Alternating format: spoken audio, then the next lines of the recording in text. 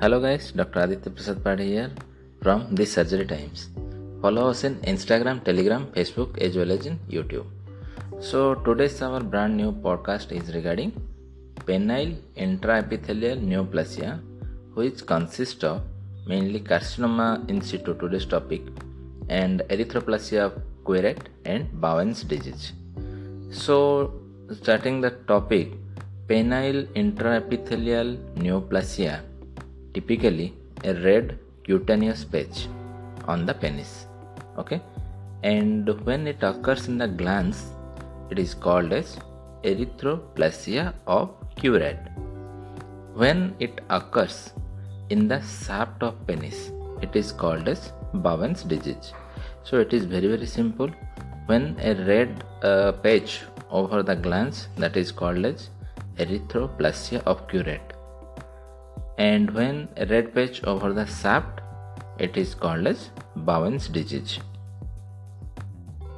And other than that, there are other benign causes which causes red patches over the penis.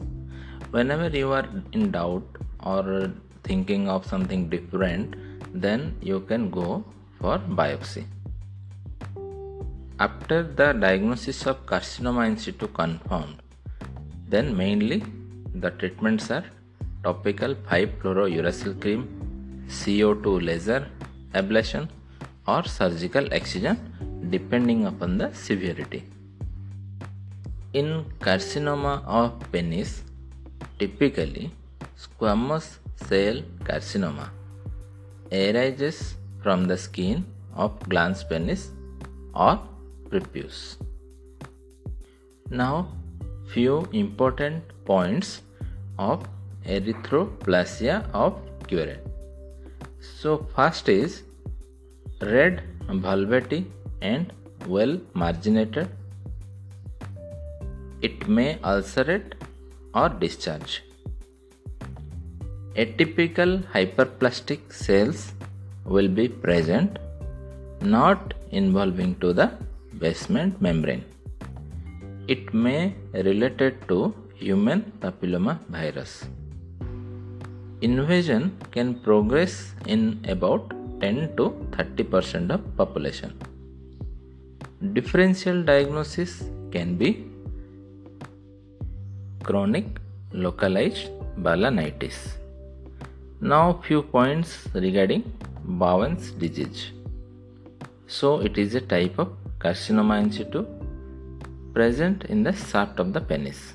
Already we have discussed.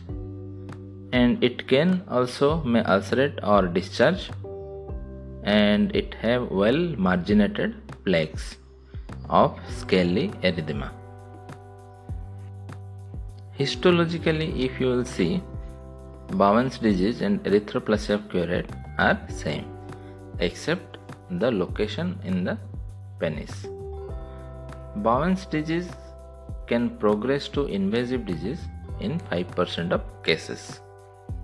Differential diagnosis of Bowen's disease are Bowenoid papulosis, psoriasis, superficial basal cell carcinoma, pneumolar eczema. Metastasis in case of carcinoma in situ is extremely rare. No association of carcinoma in situ with internal malignant tumors. So how will you treat carcinoma in situ? After histopathological confirmation. If glans is involved, then glans resurfacing, superepithelial and subepithelial tissue dissected off, and topical 5-fluorouracil or 5% imiquimod can be a treatment option for CIS. Other treatment options like Nd:YAG or KTP laser and radiation also can be used for those resistant to topical therapy and not a surgical candidate.